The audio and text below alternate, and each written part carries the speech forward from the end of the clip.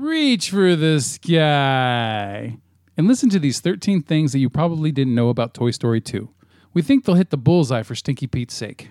Number 13. For the scene where Woody looks at the merchandise from Woody's Roundup, mock-ups of the toys were shown to Tom Hanks in the recording booth. Hanks' spontaneous reactions to the toys were recorded and used for Woody's dialogue. Number 12. The canyon at the beginning of the movie that Buzz is flying through was originally an earlier version of Ant Island from A Bug's Life. The floating rocks had been an accident, but John Lasseter liked the effect, so it was used in the final film. Number 11.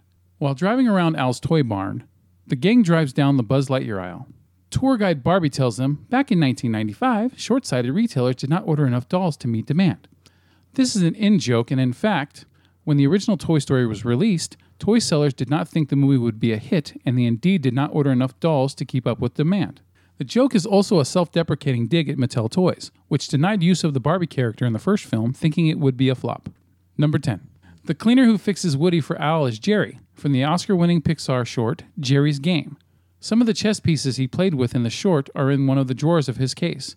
Jerry was based on renowned makeup artist Stuart Freeborn. Number 9.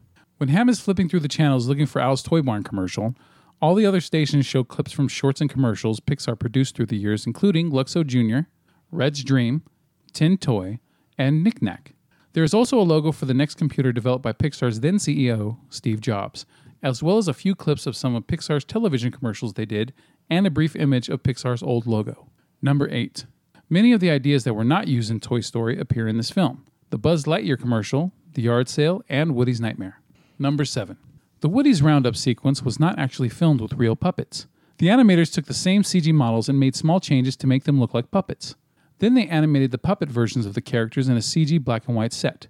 Then they used this technique called the kinescope effect, which adds scratches, hairs, and pieces of grain to the image to make it look old.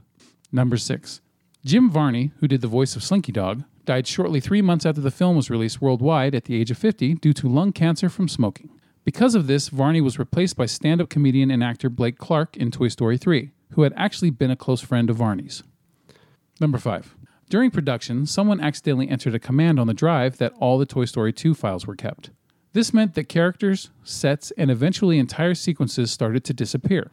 After having the system management department pull the plug on the system, they plugged it back in and found that most of the film had been erased.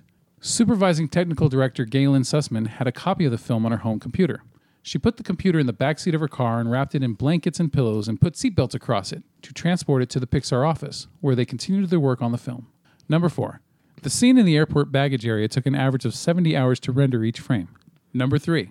This was an especially trying time for Pixar as the film effectively had to be completely retooled, and they could not get out of their release dates. Consequently, what we see today was all done in the space of 9 months, an unheard of schedule for an animated film. Number 2. There is a remote possibility that Andy's mom is actually Emily, who is Jesse's original owner. This is because the red cowboy hat that Andy wears is similar to the one Emily was wearing in Jesse's flashback, and Andy's mom grew up during the 1960s and 70s, making her the right age to be Emily. While this is unconfirmed, there's plenty of evidence to back up this theory. Number 1. Mary Kay Bergman, who provided Jesse's yodeling, committed suicide 2 days before the film premiered. And that's the 13 things that you probably didn't know about Disney's, Pixar's, Toy Story 2. Thank you for listening to the show.